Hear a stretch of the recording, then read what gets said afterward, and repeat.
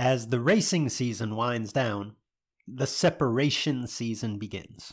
Now, when I say separation season, I don't mean the season to separate yourself from racing, although that's exactly what many of your competitors are doing. And that provides an opportunity for you to separate from the pack. Within This Is Bracket Racing Elite, we focus on growth year-round, but the gains, they're small, they're incremental during race season for two reasons. Number one, because your attention as a racer is split, right? You've got upkeep, maintenance, travel, all the things involved with the racing season, in addition to a focus on your own growth. And because other racers are working hard at that time too. It's this time of year, this separation season, where putting in the work can really allow you a leg up on the competition. If you're serious about doing just that, and you'd like to surround yourself with a group of knowledgeable trainers and accountable peers with the tools, the resources, the wisdom to help you take that next step, and perhaps even with the occasional kick in the pants to keep you on track, This Is Bracket Racing Elite is the answer. We've helped thousands of racers just like you take the next step toward becoming the best version of themselves on the racetrack. Elite can help you do the same. Enrollment is open as of Monday, November 27th, and it closes December 8th. Learn more at thisisbracketracing.com/elite. This week's podcast is brought to you in part by Bill Taylor Enterprises. BTE is a manufacturing, design, and support company that specializes in high-performance automatic transmission assemblies and components for drag racing, off-road, marine, and street performance. Stay tuned to learn more about BTE's tune-up services. It's all that we know, it's the way of life. Give all that we got, right at a time. Do whatever we gotta do, we never know if it's our one last ride. If you want some, come and get some, 'cause I'll be willing to bet that you'll... Hello, everyone, and welcome to the Sportsman Drag Racing Podcast with Luke and Jed. I'm Big Jed Jared Pennington. He's Cool Hand Luke Bogacki. If you're a regular listener, thank you for your patronage. If you're new, you'll probably catch on soon enough. Our goal is to shed some light on the events, news, and issues in sportsman drag racing and the stars within it. Welcome to, or welcome back to, the Sportsman Drag Racing Podcast, where we often discuss Chet Dragon, Jim Rodcap, and all the latest developments in sportsman drag racing. This week, a little bit different. We're not going to talk about any of that. With open enrollment currently available within This Is Bracket Racing Elite, we are dedicating this week's show to Elite and exploring what may be available to you within it. Now, earlier in the week, we caught up with 4 of our current members: James Rutherford, Jeff Rigney, Jim Oliver, Neil Hale, and we learned about their unique path and experience within This Is Bracket Racing Elite. Now, if you have been a long-time listener of the Sportsman Drag Racing Podcast, you know that we've done some past episodes in which my co-instructors within This Is Bracket Racing Elite, Kevin Brannon and Justin Lamb, have joined me for some Q&A sessions to provide a little bit of insight to some of the knowledge and experience that This Is Bracket Racing Elite has to offer. And this time around, we were planning for our open enrollment period, and Kevin actually said, wait a second, we're approaching this wrong, because we being Kevin, Justin, myself, we're not the best part of Elite. The community is the best part of Elite. And if you listen to the previous episode with those interviews from 4 members of our community, that's what they said too. So what we wanted to try to do was to highlight the community aspect of This Is Bracket Racing a little bit. And we could talk about that until we're blue in the face, but I think it's better to just provide an example of what it's like to be inside This Is Bracket Racing Elite. So what you're about to hear is actually a full-length member call that Justin, KB, and myself hosted just earlier this week. We had roughly 45 current members of This Is Bracket Racing Elite join us on this call. Now, in these member calls, we typically open the floor to our members for discussion, for questions, for hot topics, and just kind of have an open forum. Now, Justin and Kevin and myself, we lead and moderate the discussion, but as you'll hear, it's very much a community forum. Now, combine the three of us, instructors, we have a lot of experience, but we don't assume that we have all the answers. And that's the coolest thing about Elite in its current stage. We're surrounded by literally hundreds of smart racers who share a similar goal. So odds are that even if Kevin or Justin or myself don't necessarily have all the answers, someone has the answers, the experience that you're looking for. Now, within these calls, the subject matter goes literally anywhere racing related, right? The call that you're about to hear, for instance, was tech heavy. We had a lot of suspension discussion, torque converter discussion, a lengthy talk about trying to diagnose inconsistency in a couple of our members' cars, and more, with some strategic and reaction time discussion sprinkled in as well. Now, if you've considered joining This is Bracket Racing Elite, this episode should provide a little inside baseball, so to speak, to some of what our members have access to.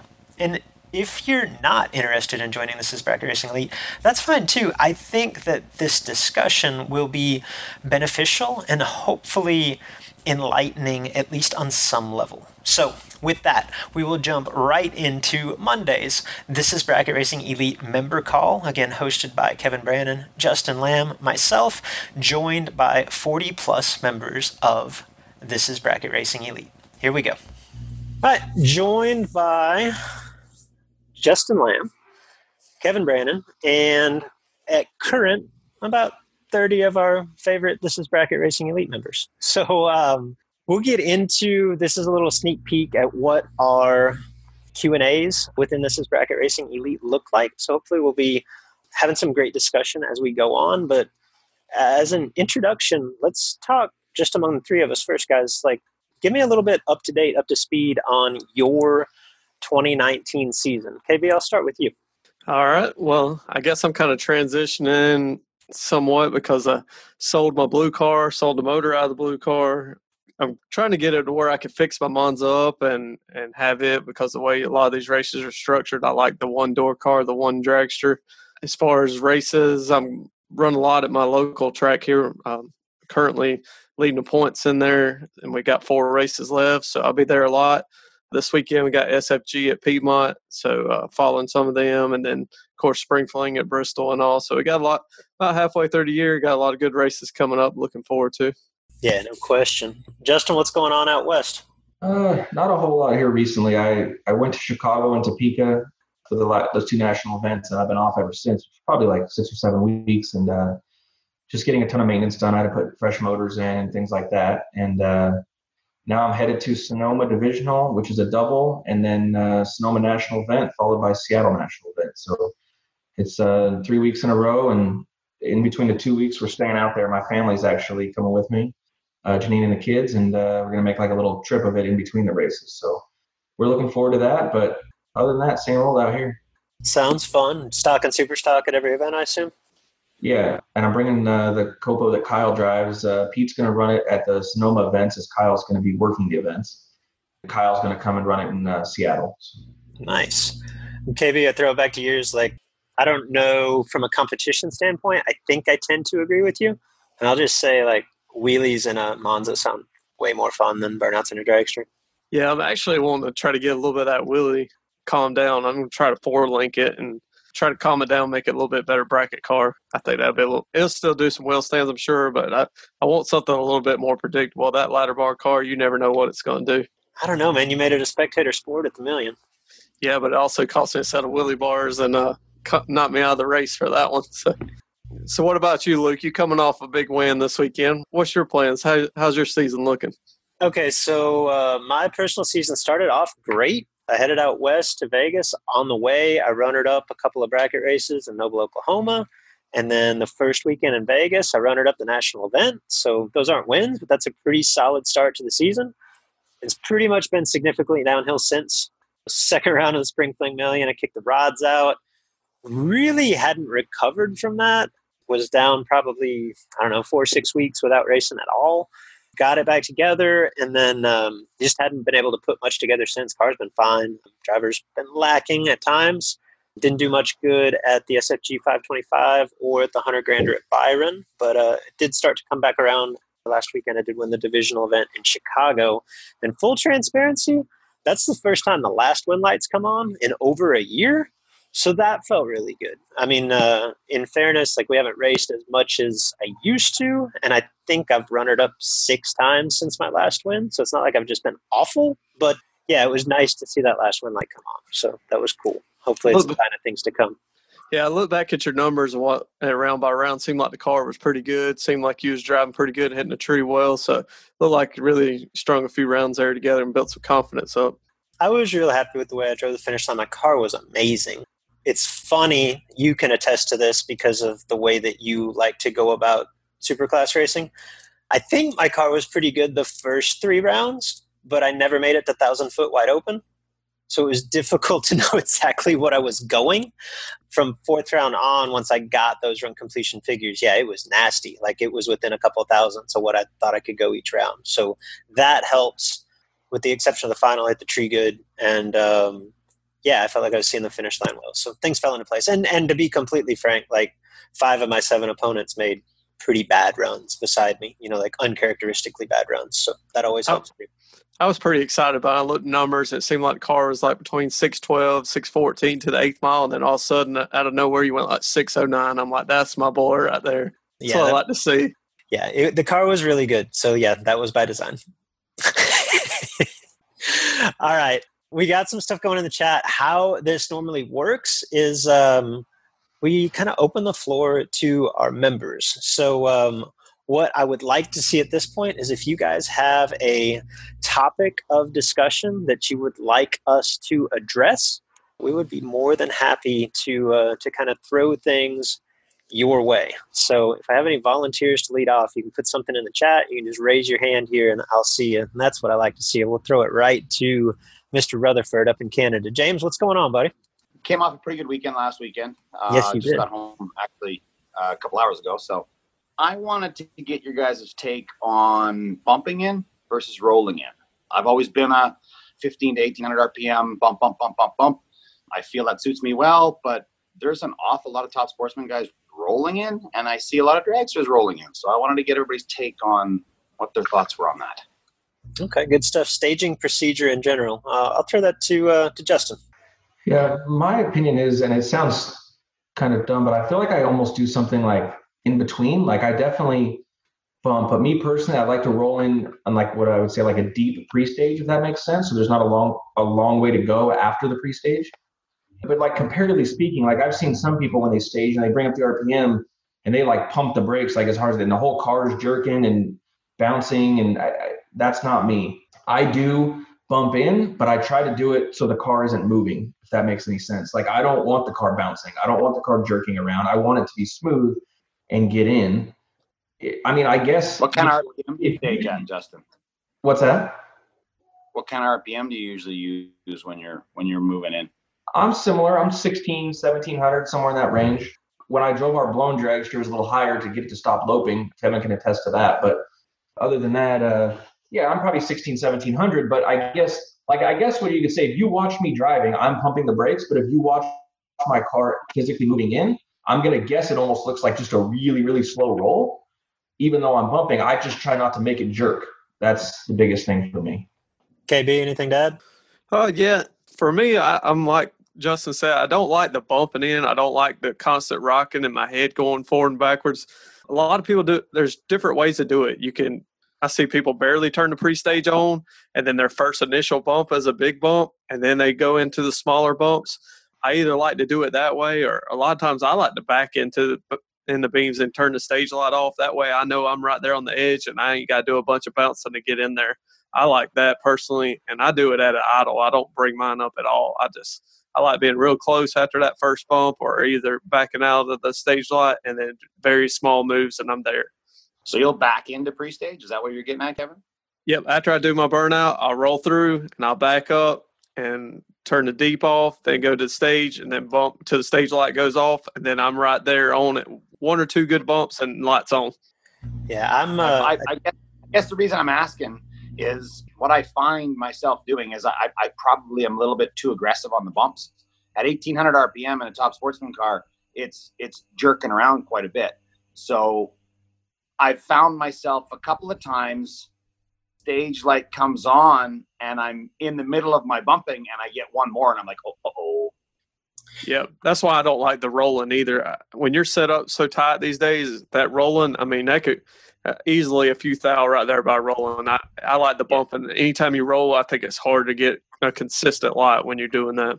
Yeah. The other thing, Go ahead, Justin. well, the other thing from like a bottom ball perspective is I think that there's times when like you might want to take like a bump or two.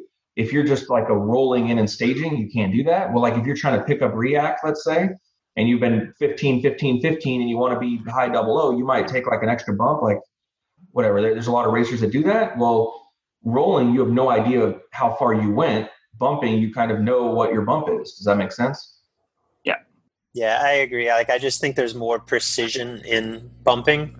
I think you could stage consistently at a really slow roll, but I just think like there's more human error involved because you have to kind of react to the stage light coming on to stop the car. You know what I mean? Like, I don't think it would be significant, but man, we play a game of thousands. I just think that the bumping is a little bit more precise. And I'm like you, I bring mine up, and that's just the way that I learned how to do it. And to be completely honest, that's probably because I came up kind of racing junk, in that if I didn't have it up in RPM, I didn't have enough trans brake, or didn't have enough pressure for the trans brake to hold, or the carburetor wouldn't deck when I decked it. You know what I mean? So I just got in the habit of bringing it up. But now, when I try to stage it idle, like I feel like the car's not moving. Like I like having the suspension kind of loaded and feeling that tension with each bump. But I think that's just a personal thing. I don't think there's necessarily like that's a better way to do it. Like Kevin just said, he prefers to stage it idle. And with today's technology, like there should be no reason that you can't stage it idle. Okay.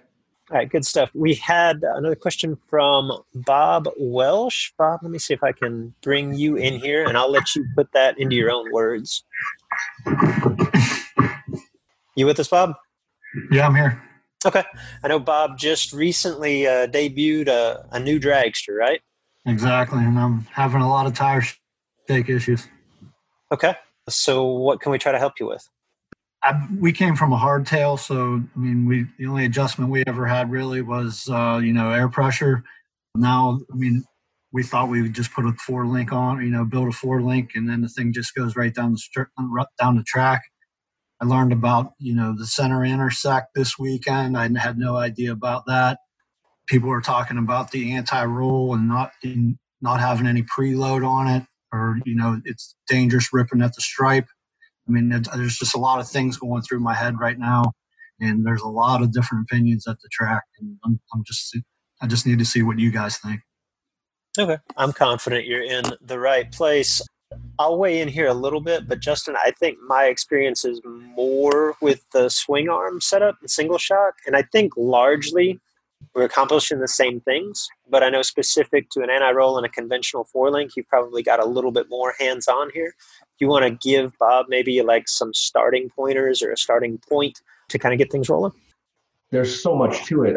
Just out of curiosity, Bob, did you buy the 4-link like as a kit from a certain manufacturer? Does that make sense? Yeah, it was S&W kit. Did you get any kind of like baseline setup from them by chance or no? Yeah, we did, and then it was a mess. I mean, I was shaking them 60, 70 feet out. Yeah, that seems really far. Okay. How fast is the car? It should be a 450 car. Okay, so it's pretty fast. Well, there's so many things I think that can cause this. Like the first thing is I think the bottom bar angle is where to start. And also the bottom bar angle and the pinion angle are the two things. So what do you have your pinion angle set at? Right now, I don't know exactly what it is. I think when it was set up, it might have been 3 degrees. I know the bottom bar is 5 degrees. We haven't messed with that at all, but we moved the top bars up 2 holes to kind of be more in line with the bottom bar. Everybody said it looked real aggressive down before, and it seemed to help a little bit. So my opinion on a 450 car with two shocks in the back is that 5 degrees. I'm assuming you're saying 5 degrees downhill, correct? On the bottom bar, like towards the front of the car, it goes down.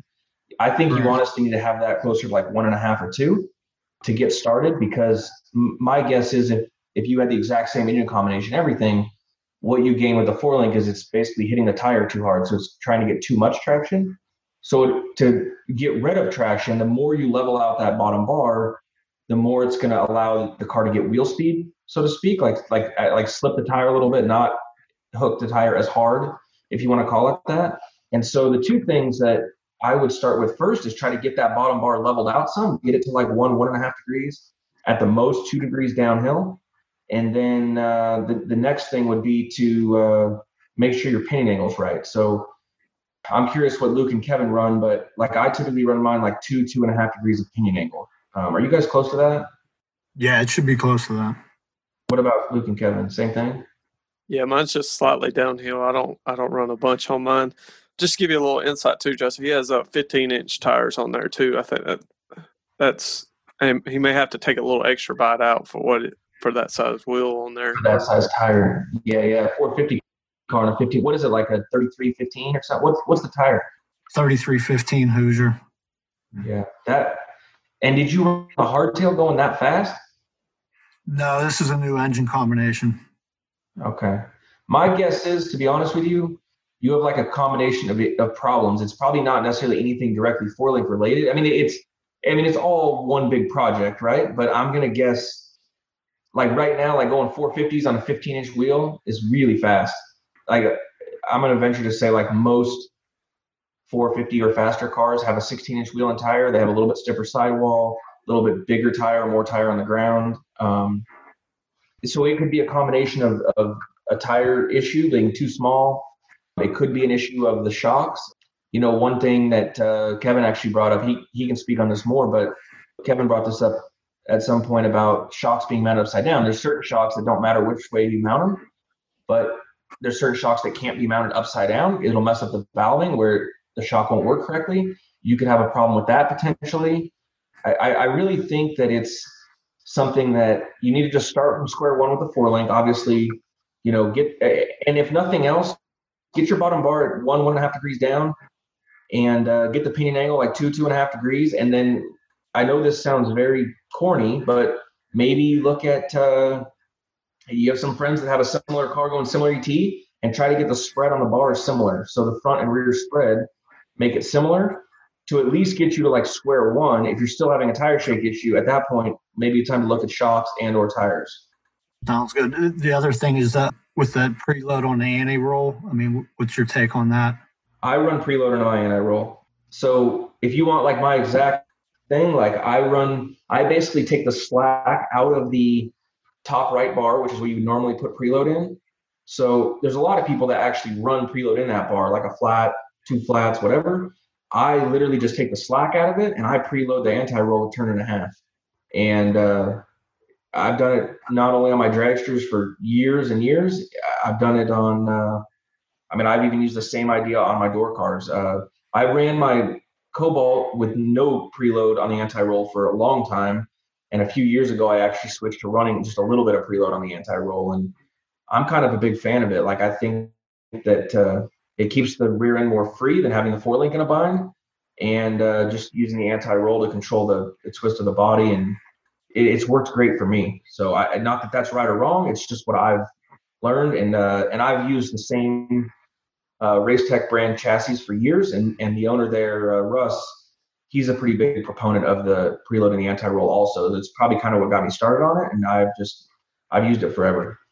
Bob, I actually just, while Justin and Kevin were talking, went back and watched the video that you posted to our Facebook group. And yeah, that's violent. Like, that's bad. And I think we could argue, and as you mentioned, you talk to different people and you'll get different opinions as to where that 4-link should be set and what specific angle of the bottom bar for that combination. But I'm just telling you, as somebody that over the years, I've been in every hole that like my American cars have, you're not going to get that out of that with the suspension adjustment. Like, there's not that much adjustment there. So I think it's a kind of a whole combination thing. And I don't think from what you're telling us that you're that far out in left field with the actual 4-link setup. What I would say from experience, I would agree, like this combination will be far more forgiving on a 16-inch wheel.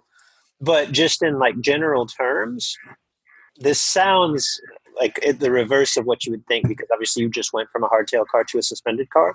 But for as much power as you're putting to this, you want to run basically the stiffest shock that you can. Like you want to be all the way stiff. And just watching your car, like I feel like it's got too much movement in terms of the rear end's trying to drop out of the car, like the shocks are too loose. So to like get a baseline, I would stiffen everything way up, probably go up a little bit in tire pressure, and go down in launch RPM until you can get it down the racetrack. Well, what are you leaving at now? We went everywhere we started at 5,200 and then we went down, that launch right there in the video was 4,500.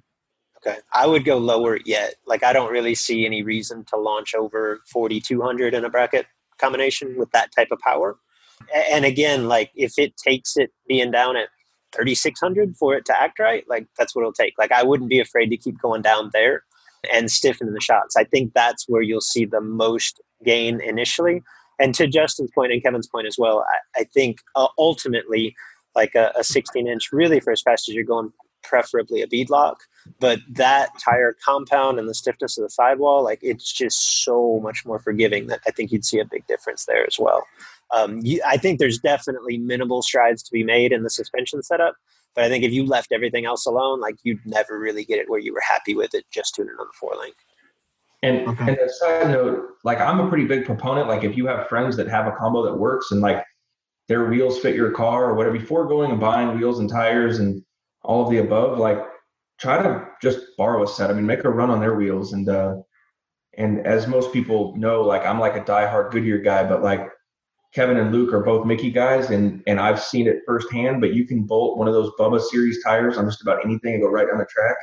So if you want to go down the track tomorrow, put a big Bubba on that thing. It'll go right down. That's what I'm hearing.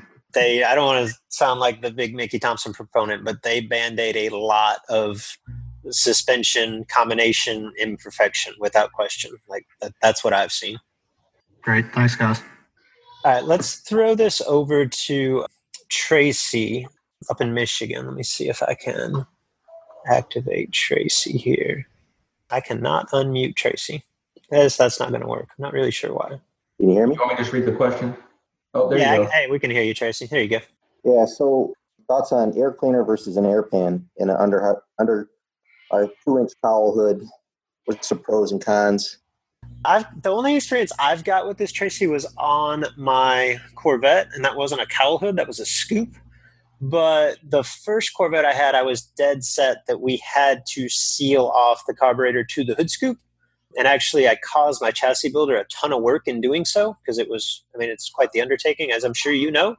And I got frustrated with that thing at one point, and literally David Tatum helped me. We cut the air pan out in the pits at Bowling Green one day, and I didn't really see any difference. It was not the problem. And since on my newer car, we didn't do an air pan, and I went back and forth between a air cleaner in the opening of the hood scoop and an air cleaner on top of the carburetor. Because the main concern in those is actual like airflow and direction, and to the point that it can create like a suction where it's trying to suck fuel up out of the boosters and or the vent tube. But I never really saw a significant change there, like in O2s in terms of performance and anything. So at least in my experience, I don't know that there's a significant difference one way or the other. Justin, have you seen anything going back and forth, or have you had the opportunity to go back and forth? Yeah, I've had two instances. I had the opposite situation on my super gas car where I built an air pan for mine, and I felt like it definitely improved mile per hour at 990. But again, it was with a hood scoop. The only other experience, I've never actually had a race car with a cowl hood, believe it or not. But I did have like on my 70 Camaro where I wouldn't even say it was an air pan, but it was like let's say an air cleaner base. Does that make sense? Like one of those radius bases that you could put a air cleaner on above it, but I would just run like the air filter base only, and I'd run on my 70 Camaro in stock, and it was absolutely worth a couple hundreds in a stalker. I guess it must have just improved the airflow going up over like the edge of the carburetor, that big radius bend. It kind of improved the airflow, and it was worth a couple hundreds. But other than that, like my Cobalt, I've always had an air filter, like a scoop pan on it with a hood scoop. But again, it's all hood scoop based. I've never had a Cal hood. So would one be any more consistent than the other? I'm still fighting a little bit of inconsistencies between mostly at the 330, but I can see it propagate from the 60 foot. So the 60 foot may be off by 100th, but then I've got 2 at 330. And it seems to be that I slow down after a hot lap. Wow. So I usually enter mod and top at our local races, and they run back to back. So top is always going to be a much warmer run. And I'm wondering, right now I have an air cleaner with no air pan. And I'm wondering if I'm just getting hotter air underneath the hood for that pass. I could absolutely see that being the case. I mean, you got all that engine heat off the engine, and then, I mean, as goofy as this may sound, but I mean, let's just say, like, I'd be curious to know like what the physical temperature of your air cleaner was. Let's say on the first class run, like let's just say it's 100 degrees, and on the next run you got all that added engine heat. Now is that air filter 120 or 130 degrees? So now when it's pulling air in, it's the air going into the engine is 30 degrees warmer, or it's going through a filter 30 degrees warmer, ultimately heating the air up. Like I could see that causing some inconsistencies. So I don't know, but I don't know how realistic that is. I've never tested that, but I'm just thinking out loud. Like, I mean, obviously more hot air going in the motor is going to slow it down. Yeah, it's an interesting thought. My coolant temps, my trans temps, trying to watch them like a hawk. Obviously, I can't get the trans temp as close as I can the water temp with the fan, but I'm still struggling with that, and I'm leaning towards something like that. I got an air pan built. I'm going to give it a shot, and we'll see what happens.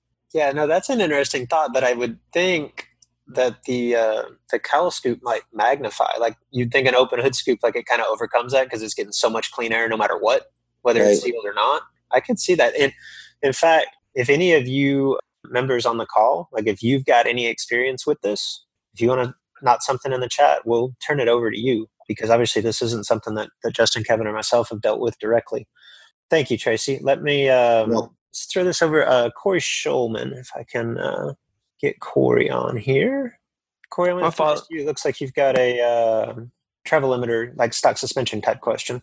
Let's hold on for a second. I think James Rutherford has a response to the air cleaner hood scoop. Oh, sure. Go ahead, James. My wife has a 940 Pro car that has 6.6 Mustang with a 6-inch cowl on it. I tried those cone style air cleaner. Like there's very little clearance between the hood and the carburetor. So we tried the cone style filters with a little bit of a kind of a snake looking thing going down into the lower. That slowed it down by probably 500ths. I did run the velocity style with just a screen on the top, like just a little velocity scoop with a screen on the top of the Dominator. Well, we're back to no air scoop at all. There was no gain, and I also built an air pan. There was no gain with the air pan. So maybe we were fighting the fact that we've only got 1.5 inches between the hood scoop and the carburetor. But we found the most consistent was no air cleaner on the Dominator and just free air from underneath the hood. I know it sounds crazy, and it is hot air, but there was no increase or gain or better consistency with the pan. So just for what it's worth, I mean, you're probably good to try it, but we didn't really see any difference. Yeah, kind of similar to what I'd seen on the open air scoop. Corey, can you weigh in with us? You there, Corey Schulman? Okay, we will move on. Corey, if you get here or get to where you can hear us, let us know. Let's throw this over to Rafa. We had a little south of the border influence here. Rafa, what you got for us, buddy? Thanks a lot. I am building a 1967 Pontiac Firebird. And I have a question on here, and I made this question on a previous live chat, and I don't know how to choose the front springs, because I am using the LSX motor that I used to have on my Alter. So it is an all aluminum LSX motor, And I ordered some. I mean, I ordered in Gex or Summit the like original springs for that car, but the car doesn't move. So the motor doesn't weigh so much. So I don't know how to know the spring rate for my car with this with this motor. And this is a factory front suspension, not a strut or anything on the front, right? Yes. Well, it is just like the tube suspension, but I want to have it like stock suspension. Right. Gotcha. Justin, this is in your wheelhouse. I'm going to defer. To be quite honest with you, everything I've ever messed with stock suspension, there's one company I call it. Literally, I've mentioned them before, but there's a company in Minnesota called Fast Shocks. And it's, Mike Mans, I'm sure Luke does, but Mike and Randy Mans, they super stock race from Minnesota. And you can honestly call him, tell him what kind of car. It's the first gen Camaro Firebird's the same. Right. He'll probably want to know, if you don't know it, but how much the vehicle weighs on the front of the car. So you need to somehow weigh the front. Just put the front of the car on scales, or you can put the whole car on. If you have 4-corner scales, just get the front weight. And honestly, like every time I've ever dealt with them on this, I mean, they've got it like spot on. Just for example, I have a friend, his name's Jeff Devies out of Twin Falls, Idaho, 67 Camaro with I don't know what it's like, a 400-inch small block, 434 small block, something like that. But he went to an aluminum block. Same deal. He put the aluminum block in. Now the front of the car sat real high and it really wouldn't move. It had like no stored energy whatsoever. So he calls me like, hey, how do I figure out what weight springs I need? I said, I don't have a clue, but if you call Fast Shocks, they'll hook you up. And springs are cheap, number one, or inexpensive, I should say. And they're equally priced to everybody else, but they have the knowledge to tell you exactly what rate and what length you need. So I know they did it for him on his 67 Camaro, and I have no doubt that they could get you straightened out on your Firebird. Okay, thanks. So Fast Shocks is the name that you said. Fast Shocks. Yeah, I'll send you the website here in the live chat. Just let me search it real quick, and I'll shoot it over to you. Okay, thanks a lot. And then I have another. Well, it is just for curiosity. I put some new front runners on my dragster last year, but they are all gone. So they start to show the. I don't know how to say that in English, but you see the little white things that is not good to see in a tire, right? You're seeing the cords. Yes, the cords. Okay, so I don't know how long they need to last, because these are just 240 passes. I mean, it is just to know if I have an issue of alignment or something like that in my car. You had 240 runs on the front runners on your dragster and you're seeing cords? Yes. Yeah, I would say that's got to be some type of alignment issue. Like I've seen guys run the same ones for 10 seasons almost. They just shouldn't wear much. Perfect. Okay, so I will check that tomorrow morning. And because I saw that and it should be an alignment issue. And then thanks a lot for the recommendation on the Olin shocks. I thought my car was very good on 60 feet. It was varying 0.015 on 60 feet all day. And the last event that I had in Guadalajara, which is a very bad track, just varied 0.006 thousand in 60 feet. So it went. Want to watch yet? I'm up here. Fantastic. I would just imagine, Rafa, this might be stereotypical, but I would imagine that if you say it's a bad racetrack, that's far worse than what we think of as a bad racetrack. Is that fair to say? Yes. So if you have seen like the no prep guys in Oklahoma, okay, they don't know nothing about no prep. You have to go to Mexico in order to know about no prep tracks. Right. So when I go to the States, I just need to do nothing to my car in order to stick with the track. Okay, but when you come to Mexico, you will be messing with your cars here. So it is a really bad track. So with all these NHRA people fussing about 65-35 prep, you would love to have some 65-35 prep down there?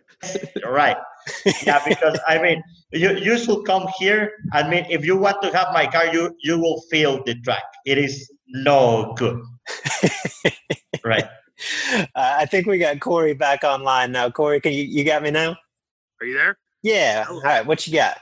All right. So I have a tendency to click to not access my phone on every app that I download, so apologize. But okay, so I have a question. So during springtime, I have a door car, a G-Body Monte Carlo, small block Chevy, and I always wanted to do wheelies until I started doing wheelies, and then the wheelies got out of control.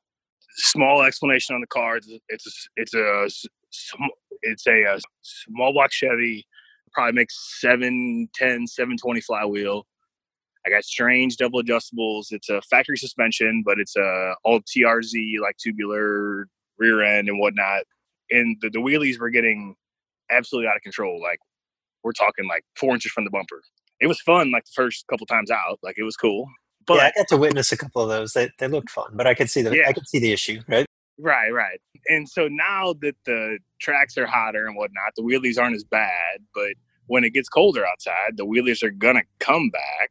So opinions on spending a bunch of money on some shocks, because I posted a question out there to a couple local forums, and everyone said, go buy AFCO big guns, go buy this, $1,200 to $1,000 just for the shocks, or put the travel limiters on them that cost, a couple $100.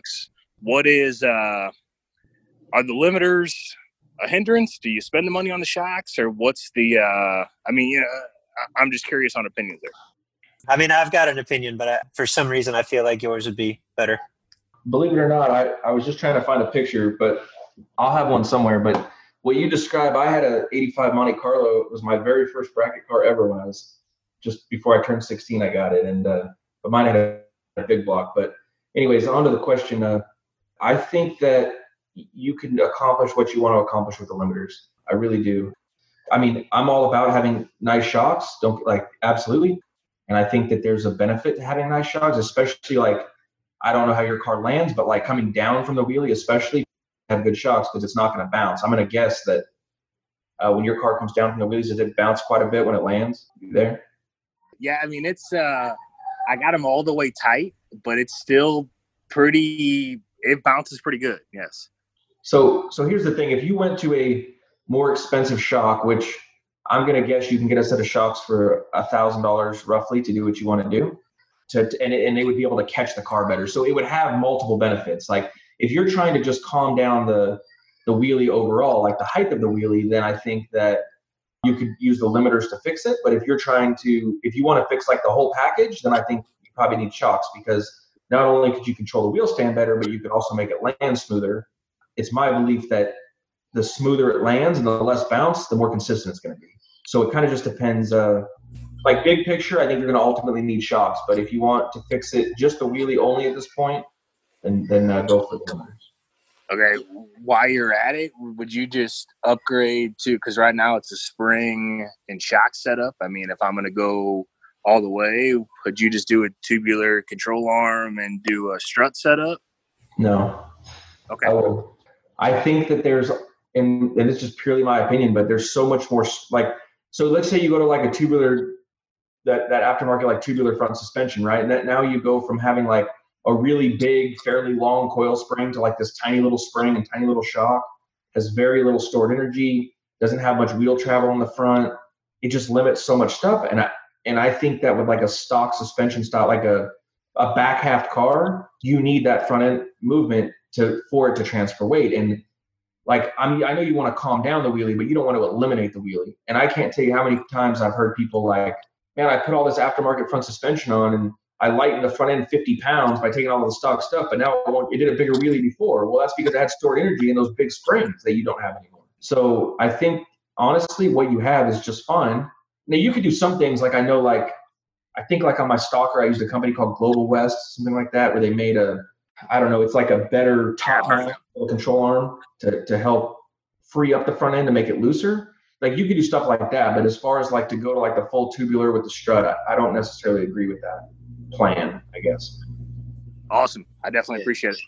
Yeah, the one thing that I'll add on top of that, Corey, is just keep in mind that whichever direction you go, whether it be limiting travel or technically stiffening the shock, just keep in mind that you do want the adjustability from the heat to the cool. You're going to need all the freedom that you have now in the summer to keep it planted. You obviously just want to control the wheel stands in the spring and the fall. So don't be afraid to to free it back up next summer whenever, you know what I mean? Does that make sense?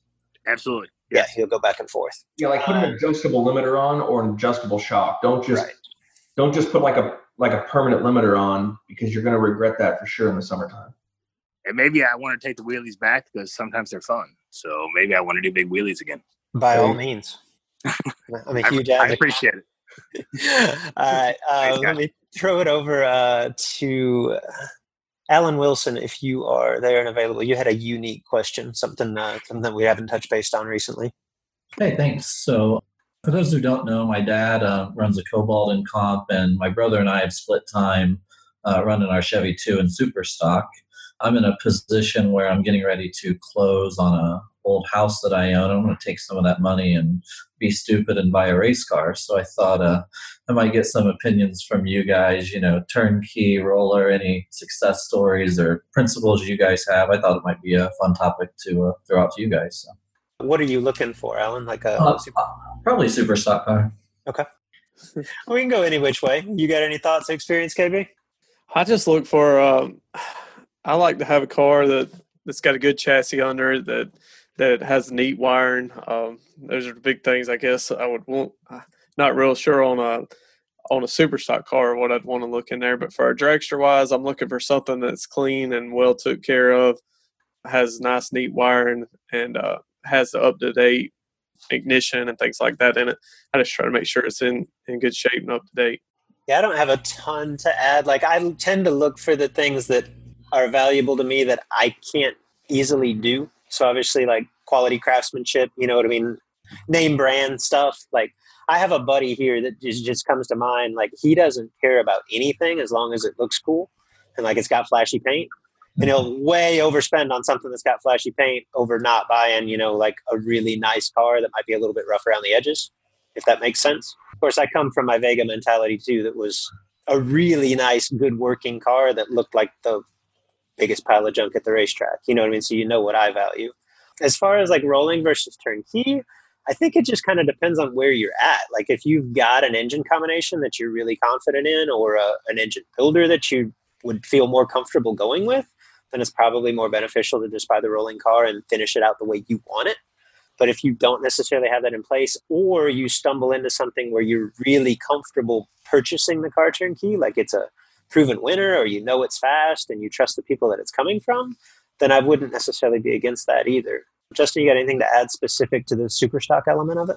Yeah, I think specific to the super stock element is just you need to figure out what class you want to run. So, I mean, obviously there's regular super stock, there's GT, there's modified, there's big blocks, small blocks, what kind of cars you like. There's so many you can run, like with GT, you can pick like an old car with a new engine combo or whatever. Like right now, I feel like what I think is like a really cool direction to go is to put like a Copo motor. Let's just say, okay, let me rephrase it. Not necessarily Copo. I don't know if you want a Chevy or a Ford or whatever, but put like a late model factory engine, like so out of one of the factory cars, either a Copo, Cobra Jet, or Drag Pack, and putting it in an old body style car.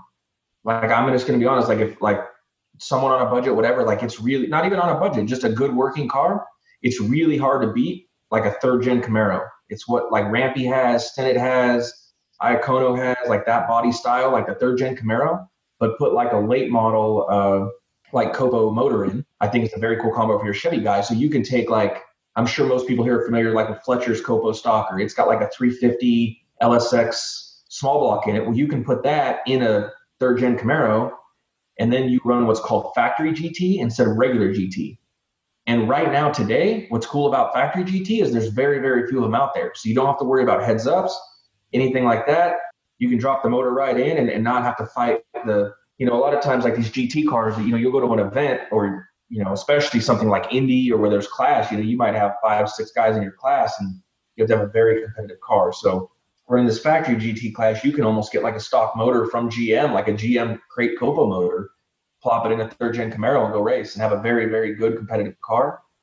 And the other thing that I like about the factory stuff is they're like real race motors. Like for instance, like a 427's like, it's like 14-to-1 compression from the factory, where if you take like that same third gen Camaro and put some like older in, it might be like 9 or 10-to-1 and not dial as well and not be as efficient of a race motor. So I don't know. If I was building something today, that's what I'd build. That's what my buddy Phil and I just built.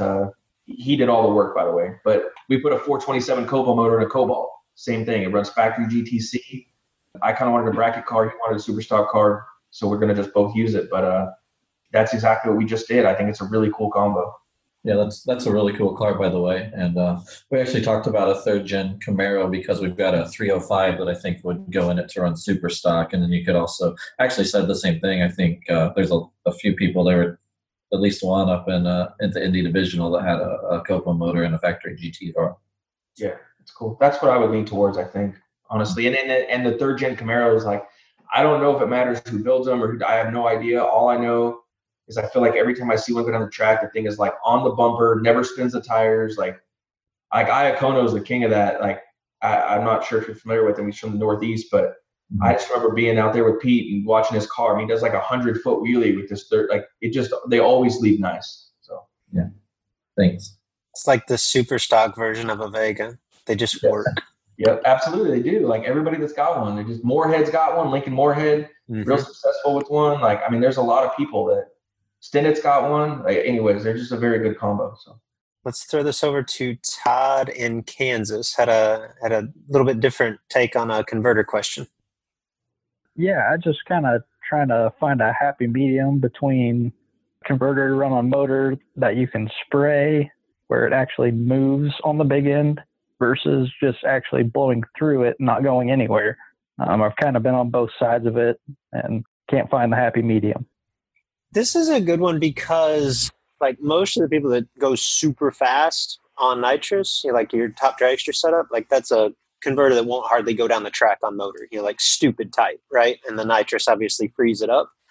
But to your point, I think it can be accomplished because there is a difference, or there can be a difference between the stall of the converter and the efficiency of the converter. Because most of us would say the looser the converter, the more inefficient it is. And that's true to an extent.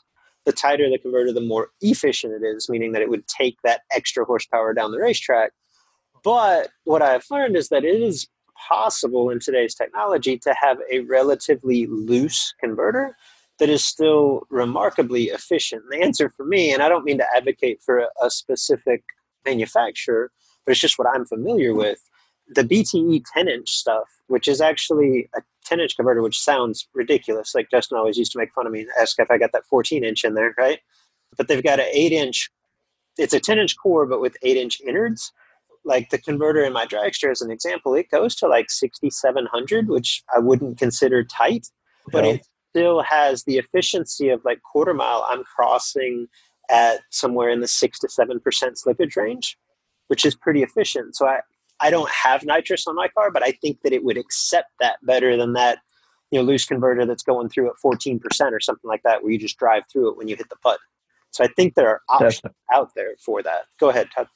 Just definitely, because the one converter that I have in it now is my converter that I use for when I ran top dragster, and it's definitely efficient. It'll cross quarter mile at 4 or 5%, but the other ones are 12 to 13%. So, and not efficient at all. Right. KB, any input there from a different manufacturer side? To really make a difference on the finish line, you're going to have a 300 to 500 shot is what most people are spraying on the big end.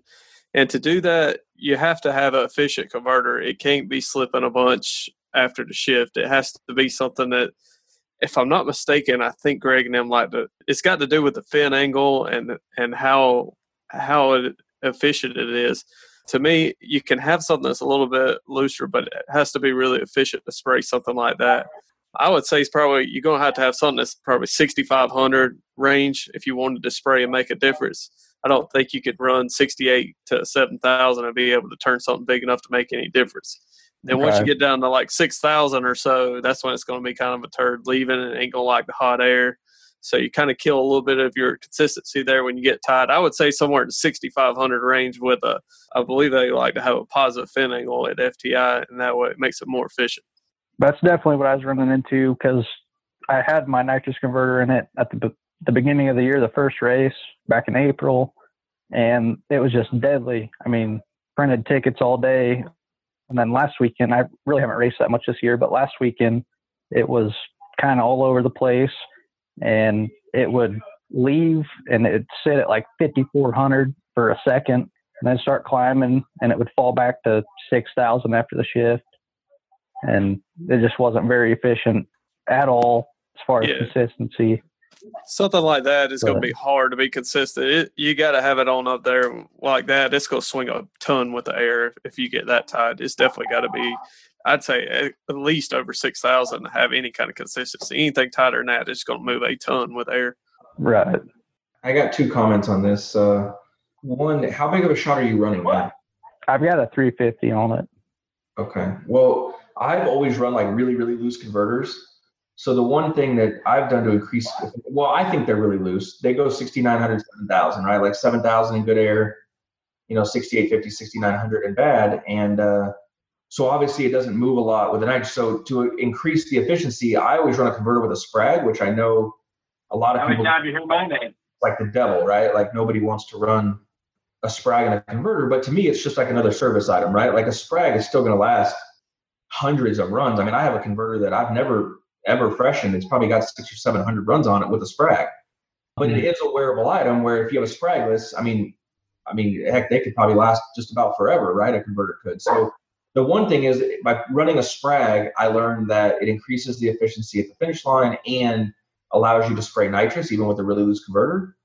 And then the other thing, and this is, my engine builder is an elite member, so it's probably not the best thing I say this, but like, if I have a really loose converter in the car and let's say I'm spraying 350 and it doesn't pick up what I want it to, I just spray 450 or 500. Like, I mean, at the finish line, I'm just being honest. Like, when you're at the finish line, the motor's under no load. So it's like, if you sprayed 450 at the starting line, the freaking scoop would fall off, blow off the car, like blow the carburetor off the top of the thing. But when you're doing it at the finish line under no load at high RPM, I've never had a problem with it. So I just spray more to move. And, whatever, who really got me onto that was Pete. I remember driving Pete's car one time. I went to the Million when I was like probably 19 or 20 years old, and I'm in Pete's dragster, and it's on alcohol with a belt-driven pump, and he says, yeah, the nitrous is ready to go. I said, do I have to turn on a fuel pump? He said, hell no, I just spray it dry, 450 right in the freaking plate. Like, I'm thinking, if he could do that, why can't I? Like, so anyways, that's what I do, just run more nitrous.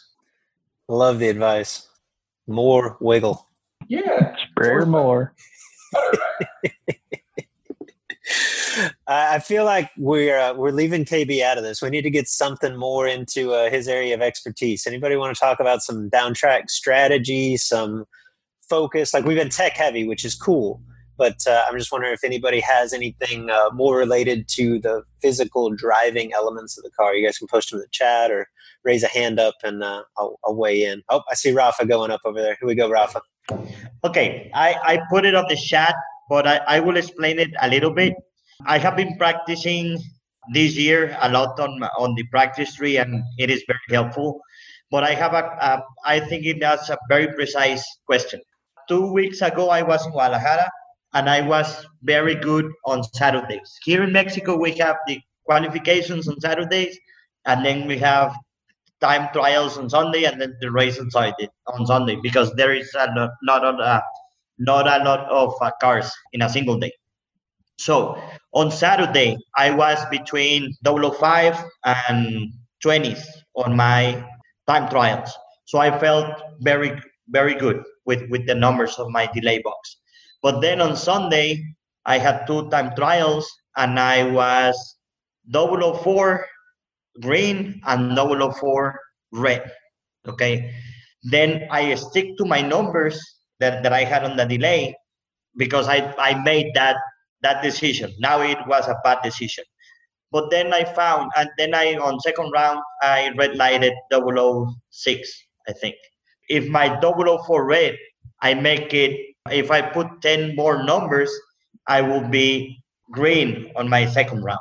So how to change the delay, or how to feel okay on that day-to-day races. I don't know if I'm explaining myself, but if I was good with one delay on Saturday, can I change it on Sunday? Should I change it because I have these time trials? Or how to feel okay with that? Because I like to be between 005 and 15. I think that is a good numbers to win here in Mexico. Maybe not to win in the US. You need to be double O, but here in Mexico, it's enough. But how to feel comfortable to change that delay from one day to the next day? I don't know if I explained myself. Yeah. No, the only thing that I would say in your explanation is that you should have left the end result out, because it's really easy for us to give you the answer retroactively. You know what I mean? Like, oh yeah, you should 100 then, right? Because we know what happened. But generally speaking, KB, what's your strategy for looking at that? If I feel like I'm set up that tight on Saturday, if it's multiple days on it, I like to set up just a little bit looser. Like you said, 004. Going into the next day, I would set up between like 8 and 12. Give myself just a little bit of room where I feel comfortable at. So I'd take that 004 and I'd set at least 8 to 12 range going into the next day. And then after you make the first hit, like consecutive hits, I think you can get a little bit tighter if you feel like you're comfortable and you're hitting the tree well. Then you can kind of get on down to maybe setting up 005. But on the next day hit, I like setting up just a little bit looser, like 8 to 12, and that makes me feel a little more comfortable. That way, if I catch it real good, I'm still green, and I'm not super, super tight on that next day. Okay, now which will be, let's say that you have your numbers in, and you said, okay, I failed, I was late. Which will be the worst light that you permit you before change numbers in the delay? If I felt like I was late, I kind of throw it out. But if I feel like I hit it good and I'm getting to the 12 to 15 range and I feel like I got it good, then I'll start to pull back out. But if I feel like I'm missing it, I just throw it out. I don't even consider that run unless I'm hitting the tree well or know that felt like I hit it well. Okay, I was wrong on this, and this was a language thing. But if you felt that you're okay, but let's say that you made a 30 on the tree, do you change something? If I was 004 earlier in the weekend with it and I was come back around and I was 30, I would lean more towards throwing the 30 out that I've missed the tree a little bit, especially if you made several runs and you've been in the 4 to 15 range there. I would just throw that 30 out. Okay, you throw that and you stick with your numbers. Yep, I'd go off my best hit, and I would set it up 8 to 12 going into the next day where I hadn't made a hit that day. I think this is actually easier in the example that you laid out, Rafa, in that, like, as Kevin just said, like, I always tend to go off of what I would call my best hit of the weekend, my quickest hit of the weekend. So to your point, if you grouped a bunch together on Saturday that were between 005 and 15, and then came out on Sunday and you're 004 and -4, like, I would have no problem putting 100th in because I'm covering that best reaction time, and that just happened, right? Okay. Where I struggle, and I think most of us struggle, is when it goes the opposite direction, which you had alluded to just a minute ago, to where you group that good range 005 to 15 together Saturday, and then Sunday you come out and in 2 runs you think you hit it twice and you're 20 and 24. Like, in that instance, I think it's harder to pull it because I still have my best, quickest hit in mind. And I don't know necessarily that that's right or wrong, but I would have to prove it to myself more often that I need to pull the delay out. Whereas if I went red once, it would automatically go in and I would cover it. You know what I mean? Like, again, I don't know that that's necessarily right or wrong, but that's the way that historically I would approach that. Okay. What else we got, guys? Anybody else chomping at the bit to throw something out for conversation before we wrap this up tonight? You want me to just ask a question on behalf of the world for Kevin? By all means. This could get juicy. I got 2 questions. What do you think about logbooks? And why and how do you execute holding? You can ignore the logbook question. That's for me and Luke. Why do you choose to, and how do you execute holding so much, specifically 8th mile? And this is totally serious because I can't tell you how many people I've had since being involved with Elite that are like, man, like, how does he do it? Like, they seriously want to know. Like, I mean, you'll be holding 7, 8, 900s in the 8th. And I guess, what is your theory there? And how do you keep track of what you've gotten rid of? Does that make sense? Before you answer, KB, I'm going to take your defense. Justin, I'll have you know that KB came by the trailer in Martin and asked if I had, like, what was it, 4 or 5 logbooks? We're turning over a new leaf. Maybe he was selling those out the back of his trailer. All right, KB, how do we hold a ton? The reason that I find behind it is because when I struggle the most is on a wider track. I feel like on something that's narrow, I like the 300 to 400s because I honestly think that I've done it enough that I can go down the track by myself, kill 400s and go dead on because I know at what point that I can start ripping, how my car reacts to that. I think I can kill 400s with nobody beside of me. But the reason when I get on up to more than that, typically is because I'm on a wider track and I catch myself getting behind a little bit. That's when, like Darlington, for instance, super wide. I feel like when I hold 3 or 4, I feel like I'm getting there and I'm not actually getting there. So sometimes I'll go on up 7 or 8. I like to get up on them earlier, and that way I can see it better. The sooner you get there, to me, looking out the front window is easier to make a decision. Certainly, as the faster car in most cases, does that strategy change much when you're getting chased, Kevin? Yeah, definitely. I think it's back to you have to hold a comfortable number. For me, like most of the time, my comfortable number is 400s. And then if I go out there and I know I'm holding 4 and I go to ripping the gas and I kill 5 on a consistent basis, sometimes I'll go on up to 5. Whatever I can kill and consistently kill to dead on is how much I try to hold. Like if I like my Monza, for instance, it's more in the Monza. I rip the gas, the converter's tighter, it kills more, it kills the momentum. So sometimes in it, I'll go 7 or 8. It's just whatever I can comfortably start killing and do it consistently. That's an amount you feel like you can be pretty precise with in terms of like push come to shove, you can match the number on the scoreboard. Exactly. Like if I'm running somebody, just say for instance, Mikey Bloomfield, he's over there holding a bunch with me. I can make my look, see where he's at, know that he's way too far out in front of me. I can consistently start looking back and killing to dead on. There's a good spot there for me to get to dead on regardless of what he's doing. I think we had a question here from Mike. Mike, you got something you want to weigh in on? I think you guys just touched on what I've been the king of breaking out by 2,000 this year, just taking too much stripe. And I don't want to show you my time tickets of some of these, but if you guys have any tips on being the slower car, and which I'm a lot in Super Pro, and in mod, I'm a lot of times the faster car, but I'm just taking way too much stripe a lot of times and not tightening it up. I'm almost wondering, my stuff's pretty good this year, so I'm thinking maybe go back to the dialer sometimes might be the way to go. I don't know.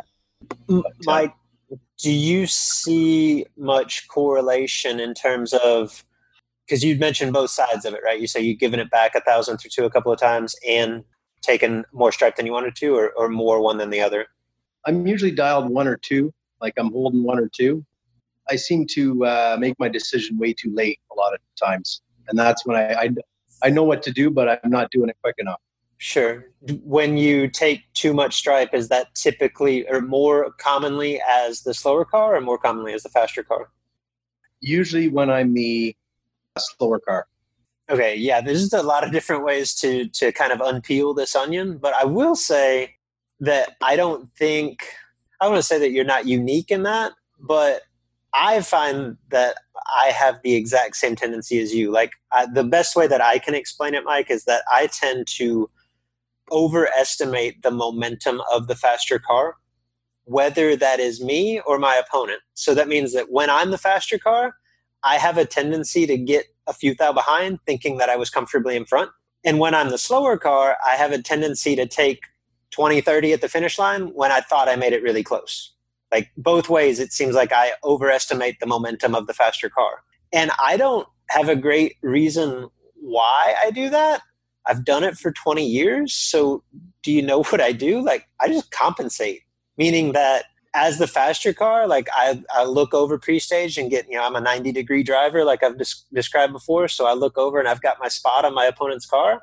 As a faster car, like I physically tell myself, like you have to be comfortably ahead of that. Like I try to get a foot in front of that in my mind. And that's pretty close. Conversely, when I'm getting chased, if I make it what I think is a tie, I usually get there a little bit. You know what I mean? Because that's just the way that I see it. And I don't have any explanation as to why, but I've raced long enough to learn like that's me. And I trust it to where I try to mask it and compensate. And the other layer of this is, to your point, what is the the reasoning or the thought process behind dialing up 1 to 2 on a consistent basis? Like, what's your strategy behind that? And what's the reasoning?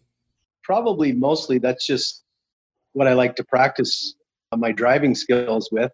And if I'm late, I possibly have some other alternative choices to make. That's usually why. I really haven't been the dialer in probably a couple of years, really. I've always been holding 1 or 2 just to, it's worked really well.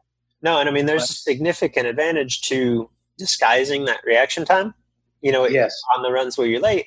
But conversely, it also, on the runs where you're good or better than your opponent on the tree, like, it makes your job harder because now there's another end of the racetrack too. You know what I mean? That if you dial hard, like, that eliminates basically. It doesn't eliminate, makes it harder to screw up.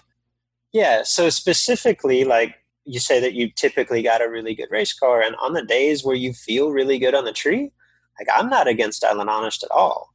Yeah. But it's also a matter in my mind of having the self-awareness to say, for whatever reason, like, I'm not grouping them together today, or I don't have a ton of confidence on the tree this round. And that's the time to dial up a couple just to mask it and be safe. You know what I mean? Yeah. I just think that we all have a tendency to get too locked into strategy. And I think that the best racers are more fluid with it from round to round. Like, be honest this round, I'll be dialed up 2 next round, and back and forth depending on what the situation dictates. Kevin or Justin, you got anything to add? We got something coming up pretty soon that I think is going to benefit you there. We got a calculator we're getting ready to add to it, and it's something that's going to help you figure out this closing rate. It's a deal that we go behind, that I go back and look for. Sometimes when I see a race and it doesn't picture out exactly what I thought it was, I thought I was getting there, or I thought he was coming, wherever it may be. We're breaking the numbers down, and it's going to kind of help you a little bit to see what's going on too. You're going to be able to enter your numbers in there, go back and look at it and say, okay, well, at the 330, I was 300s behind. And then at the finish line, or at the mile and hour cones, I was 0.15 behind, and then at stripe. So I think that's going to be something that's going to help you a little bit. It's all about just getting familiar and comfortable with the closing rate. And this is going to help you guys a lot, I believe. I think you're going to like it. JL, very good. Yeah, the only thing that I would add, when I'm getting chased and I'm holding, I tend to want to keep my speed up, if that makes sense. So, like, let's just say you leave the starting line and you had a good light, you hit it, you're going under, whatever you want to call it. So you're going 3 under. I want to try to get rid of 100 or 2 fairly early in the run, let's say 800, 900, 1,000 feet, somewhere in that range. That being that you can keep your speed up so you're going closer to their speed. Does that make sense? If you try to wait and kill it all very late, if you're already getting chased by 15 mile an hour, now you're just going to make it like 30, and it's really hard to see. You really don't know if you're getting there first, second, you're just killing it all late. So for me, I just try to kill it earlier, at least a portion of it earlier. Now, that being said, if I miss it and now all of a sudden I just, more or less want to hope they break out kind of thing, then I'll absolutely spot drop and, just try to get to my number. But if I wanted, if I know I got a good line, I want to take the stripe, I have a better chance of seeing it, keeping my momentum up. And how do you specifically do that? And I assume that's just with throttle rips early in the round? Yeah, throttle. Yeah. Now, I would agree with that. I think there's way too many of us that wait too long to make that decision. And specifically, like the situation that Justin just outlined, like, you're confident that you're going under, you're confident that you hit the tree, you're going to have to get rid of it anyway. So what's the harm in killing a little bit early, assuming that you can keep that momentum up? Right. Okay. And how many guys use the 90-degree versus other sort of methods to judge the stripe? Because I'm not really 100% comfortable cranking my head over 90 degrees, and I don't even know where, you do it at the mile an hour cone or for that. Like, I'm always looking right in the mirrors and cranking my head around, but sometimes it's so fast, Yeah, I really think if you polled the 10 best finish line drivers that you'd probably get 6 different answers. I'm a 90-degree guy.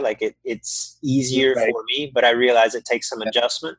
KB and Justin, what are you guys looking at down track? When I'm getting run down like that, I turn around as far as I can see. I take a look. Typically by the 330, I've already made one look. ultimately I end up at the 90 degree. I'm looking back over my shoulder, look back at my shoulder, and when I end up getting ready to go through the finish line, I end up right at a 90 degree angle is what I'm looking. Yeah, I think ultimately you're going to end up, if you're close in ET, I feel like I end up at 90 degrees if I'm not, which is like in stock and super stock is more the case because, you got a big differential in ET. Like let's say in my super stock, I'm going 860 and I'm racing a guy going 11 seconds. I'm never going to get to 90 degrees with that guy ever. So I really think it's an ET thing. When you're running super comp and majority of the class is within like this 10 or 15 mile an hour window, well, yeah, you can get to 90 degrees pretty easy. Or even bracket racing, if most of the cars go from 450 to 470, let's call it, you can get there. But so I think it really just depends on what you're driving. Like when I drive a dragster, I tend to go more 90 degrees, but because in dragster classes, they seem to be more similar to ET. Where door car stuff, it seems like the ETs are spread out a lot more. All right, last topic. We'll throw it over to JT up in Pennsylvania, and we'll kind of close this out for tonight. So, JT, it sounds like you're beating your head up against the wall here. What are we fighting against? Yeah, I kind of can you hear me? Yes, sir. Okay. My car started out the year. It was really good. The last time it was good was about a month ago, and it has progressively gotten worse. And I cannot predict the thing at all. At first, I thought it was like something little, like maybe the carb or something like that. But yesterday, I was at Quaker City, and the thing swung like 800s in like an hour, like an hour and a half, an hour and 15 minutes. And on Saturday at Quaker City, the weather was fairly consistent. Like the guy I was pitted with, he maybe varied 100th and over a couple hour period. And I went from like, I think I swung a 10th on Saturday. That's eighth.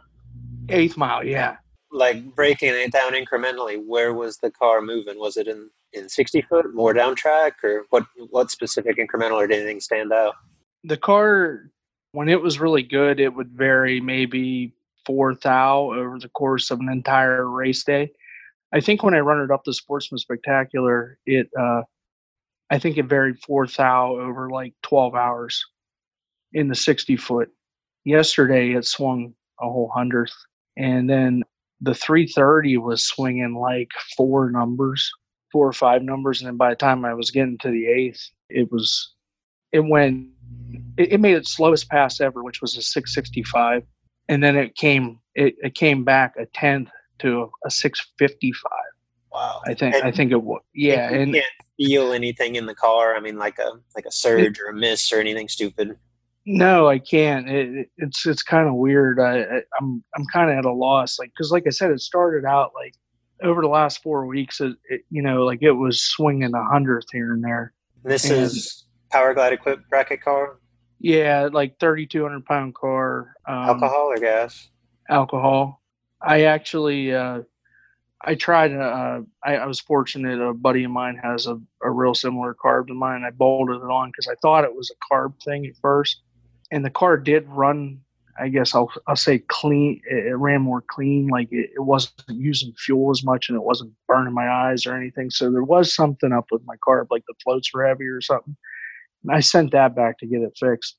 But I put a known good carburetor on it, and it it built heat fine, and it ran well, and it seemed like it was leaving okay and stuff. But I can't even, usually if it, you could, I'd say, I take that back. I said it swung a 100th in the 60. It swung almost 200ths in the 60, and I couldn't tell a difference in the car. Usually I could tell if it really picks, if it hits the tires harder, you can feel it in the car, because it doesn't do a great big wheelie. So if it goes from 146 to 144, it's noticeable in the car. And I'm kind of leaning towards my converter and tranny. They got 60 passes on them, but I'm kind of thinking maybe it's a converter. I was just wondering if anybody else agrees with that.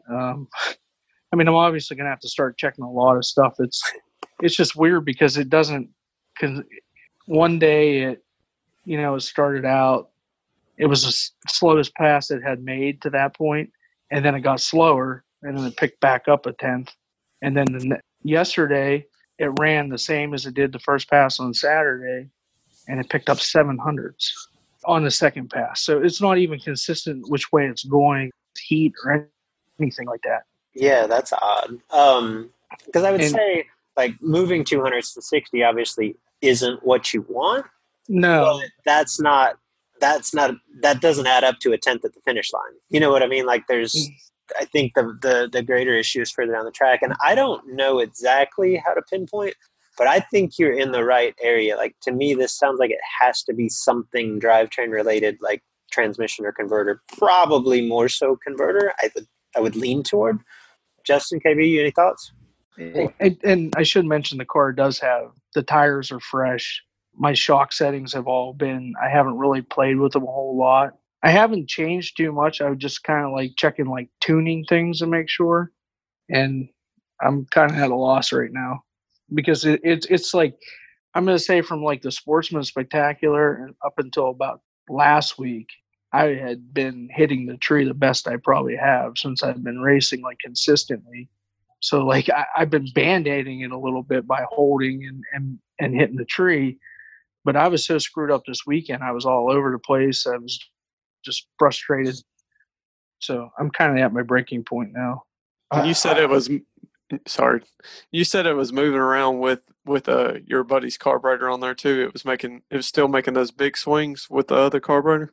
Yeah, I definitely feel like that carburetor, it was actually running better with my buddy's carburetor on it. Like I think my floats and stuff were, it must have been saturated from alcohol. So I just sent it back to Rupert to get it freshened up. But that wasn't obviously the cure to the problem. Consistent. No, right. I kind of thought, well, because until this weekend, it had only, moved around a couple hundreds, which I could work with. Like I could kind of predict, hey, it's probably going to slow down. I think it's going to slow down 1 or 2. I'll hold 4. But I tried doing that.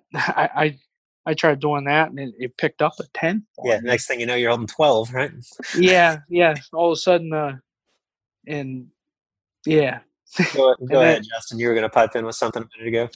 I just think it's something it's got to be something drivetrain related. Like, could it be like brakes hanging up? Like you got a caliper that needs to be rebuilt. Maybe it's sticking, and one run it sticks, next run it doesn't. Like, is there abnormal wear in brake pads or? The brake pads look fine. I did have an issue the weekend after I runnered up the Sportsman Spectacular. I had the bolts that hold the hats to the rotors started backing out. They start grinding into the caliper bracket. So I replaced everything. So it's actually, I think I took care of that issue. And then something, I don't know. I never messed with the front brakes. Maybe I should check them too. I don't know. I jacked it up and spun the wheels. I'm not noticing any unusual sticking or anything. The car rolls real free. Like if I'm in the staging lanes, if it's in neutral, it rolls. Because I kind of like went through an effort to make sure my car rolls real free. Like I try to gear guy, but I wonder if it could be like rear gear related. Like could it be if like the gears getting worn out, could it change from run to run? Wouldn't it just be slow all the time? I'm not sure. Yeah, the only thing I could think of outside of, and again, like I'm not technically minded enough to say like it is this in the converter that's causing that. Like I don't understand how it could go back and forth. But outside of like the trans converter area, the only thing I could think of that would do something like this that wouldn't show up, in terms of rolling resistance or something like that. And I would think if you got an issue like in the front brakes, you would feel it in terms of driving, like it would try to drive one way.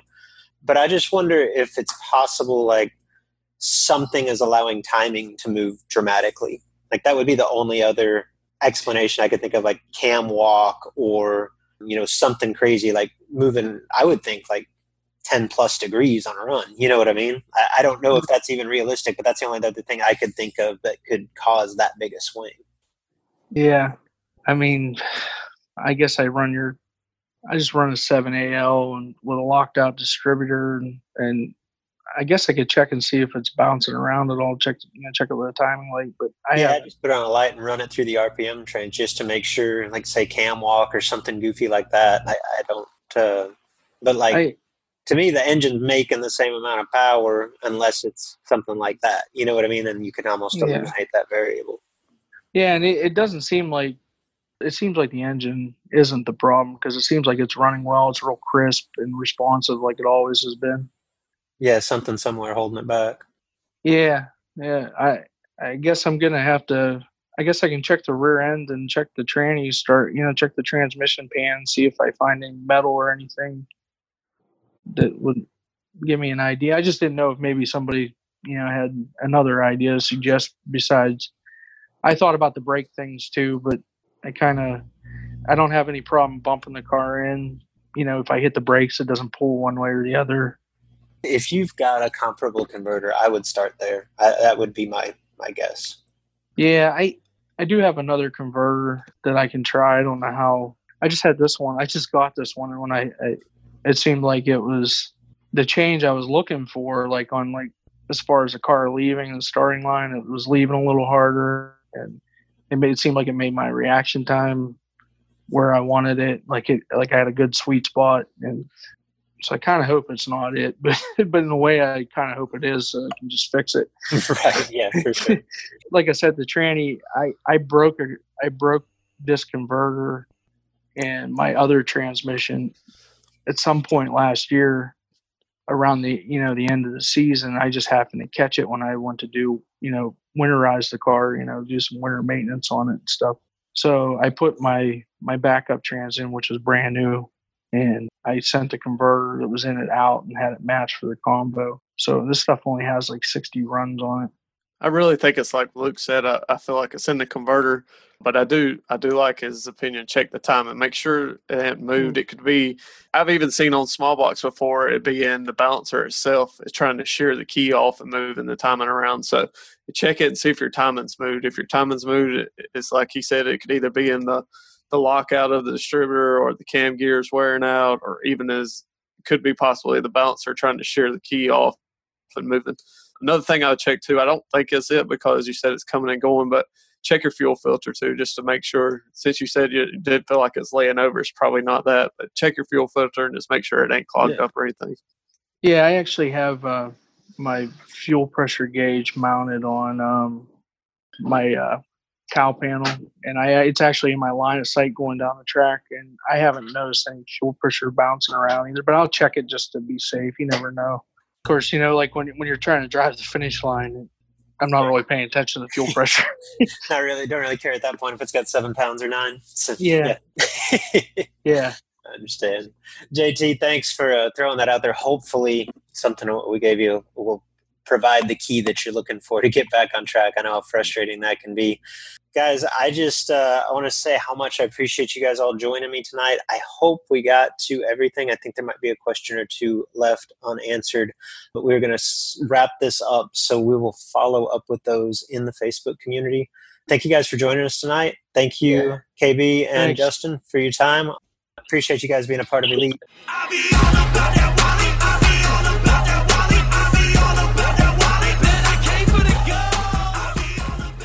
I want to thank everybody for tuning in. To make sure that you're the first to know when next week's episode is available, subscribe.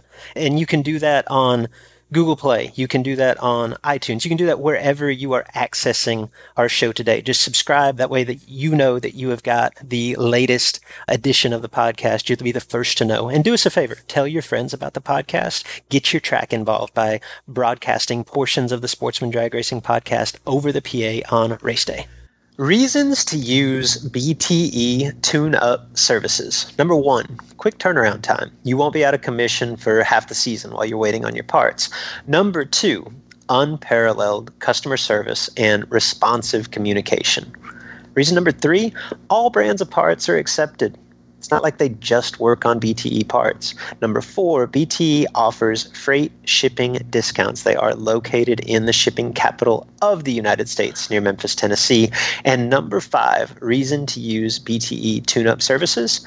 Quality work from knowledgeable technicians helps your system achieve peak performance. All right, if you have made it this far into the show, I want to say thank you for listening. I hope that you got something from that discussion that you can apply to your own racing program. Now, if you like this platform and you're intrigued by this ability to share and discuss your own personal racing program, your issues, your struggles with not only our instructors, multi-time world champions, Justin Lamb, Kevin Brandon, myself, but also with a growing community of racers who share a similar goal, I would encourage you to check out thisisbracketracing.com/elite today. Now remember, open enrollment is only available for a brief period of time from July the 26th, that's a Friday, through Saturday, August the 3rd. Now, if and when you join This Is Bracket Racing Elite, Elite members get access to our incredible library of training resources. Everything that is offered on thisisbracketracing.com, that's 350 plus trainings on reaction time, finish line, tech, the mental game, superclass competition, bottom bulb racing, and more. Now that may sound overwhelming, right? There's a lot there. It's not overwhelming. The information is all there whenever you want it, whenever you need it. But it's not as if you have to dedicate 5 hours a week to get the most out of This Is Bracket Racing Elite. It's more about quality than it is for quantity. Pick out what applies directly to you, and we can assist you in doing so, and then apply it to your racing game. Take action. Our staff, our members, we can direct you to the most appropriate resources to fit your individual needs. So if you need help on the starting line, we've got it in spades. Now, once you strengthen that muscle and you start messing up at the finish line, we can help you there too. Then suddenly your car won't run two of anything. Well, we have resources that can direct you to the right place to start. As an Elite member, you'll know that the material is there and easy to find whenever you need it. And if you run into an issue that you cannot find an answer for, or that we have not touched on yet within This Is Bracket Racing Elite, you'll know that you can ask an authority and or members of the community and get real answers from people that you trust. Now, what if, this is probably the most common question that I get among racers interested in joining our community, what if you join This Is Bracket Racing Elite only to realize that, hey, this really wasn't for me? There's no long-term commitment, okay? Membership in our community is month to month. Our billing is extremely transparent. It's done through PayPal. You can easily cancel your membership at any time. In fact, we send multiple emails to new members with the link to do just that if you're not 100% satisfied and it doesn't absolutely fit your needs. So becoming a member is easy. Being a member of This Is Bracket Racing Elite is easy. And if you ever decide that you want to leave, well, that's easy too. So if you're ready to transform into the best version of yourself on the racetrack each and every time that you stage, we would love to help you. Let's be honest, you dedicate so much time, money, energy to our sport, right? I mean, you're almost 2 hours into this podcast. If that's not a reflection of your passion, I don't know what is. You deserve to put your best foot forward on a consistent basis. This Is Bracket Racing Elite can provide the tools, the community, and the accountability to help you get to where you want to be. Learn more and join at thisisbracketracing.com/elite. Banging on the door, bump, bump, bump until I get it in. Attitude like I am already winning it. Foot breaking in anything. Bottom ball before a 10. I'm rolling in the cutty, switching feet like Jared Pennington. Enrollment in This Is Bracket Racing Elite is now open. You've heard me discuss, or at least reference, This Is Bracket Racing Elite. It is the premier offering of our website, thisisbracketracing.com. Elite is a membership community designed specifically to help you get from where you are today as a racer to who you want to be as a racer. Led by knowledgeable professionals. Justin Lamb and myself are longtime instructors, and we bring in a host of guests, racers that you know, racers that you respect. led by knowledgeable instructors and surrounded by supportive peers that are ultimately striving for the same goal in their own unique way. The truth is, at each event, there are 100+ entries, there's one winner. At the end of each season, there's one champion. That feeling, not so much the money, not so much the trophy, that feeling of achievement, that sense of accomplishment, that tip of the cap from your peers, that's why we do this. You can dream of that feeling all you want, or you can take action, take steps toward becoming that racer. If you're ready to take the first step, This Is Bracket Racing Elite is for you. Enrollment is open now for a limited time. Learn more at thisisbracketracing.com/elite before we close the doors again on December the 8th.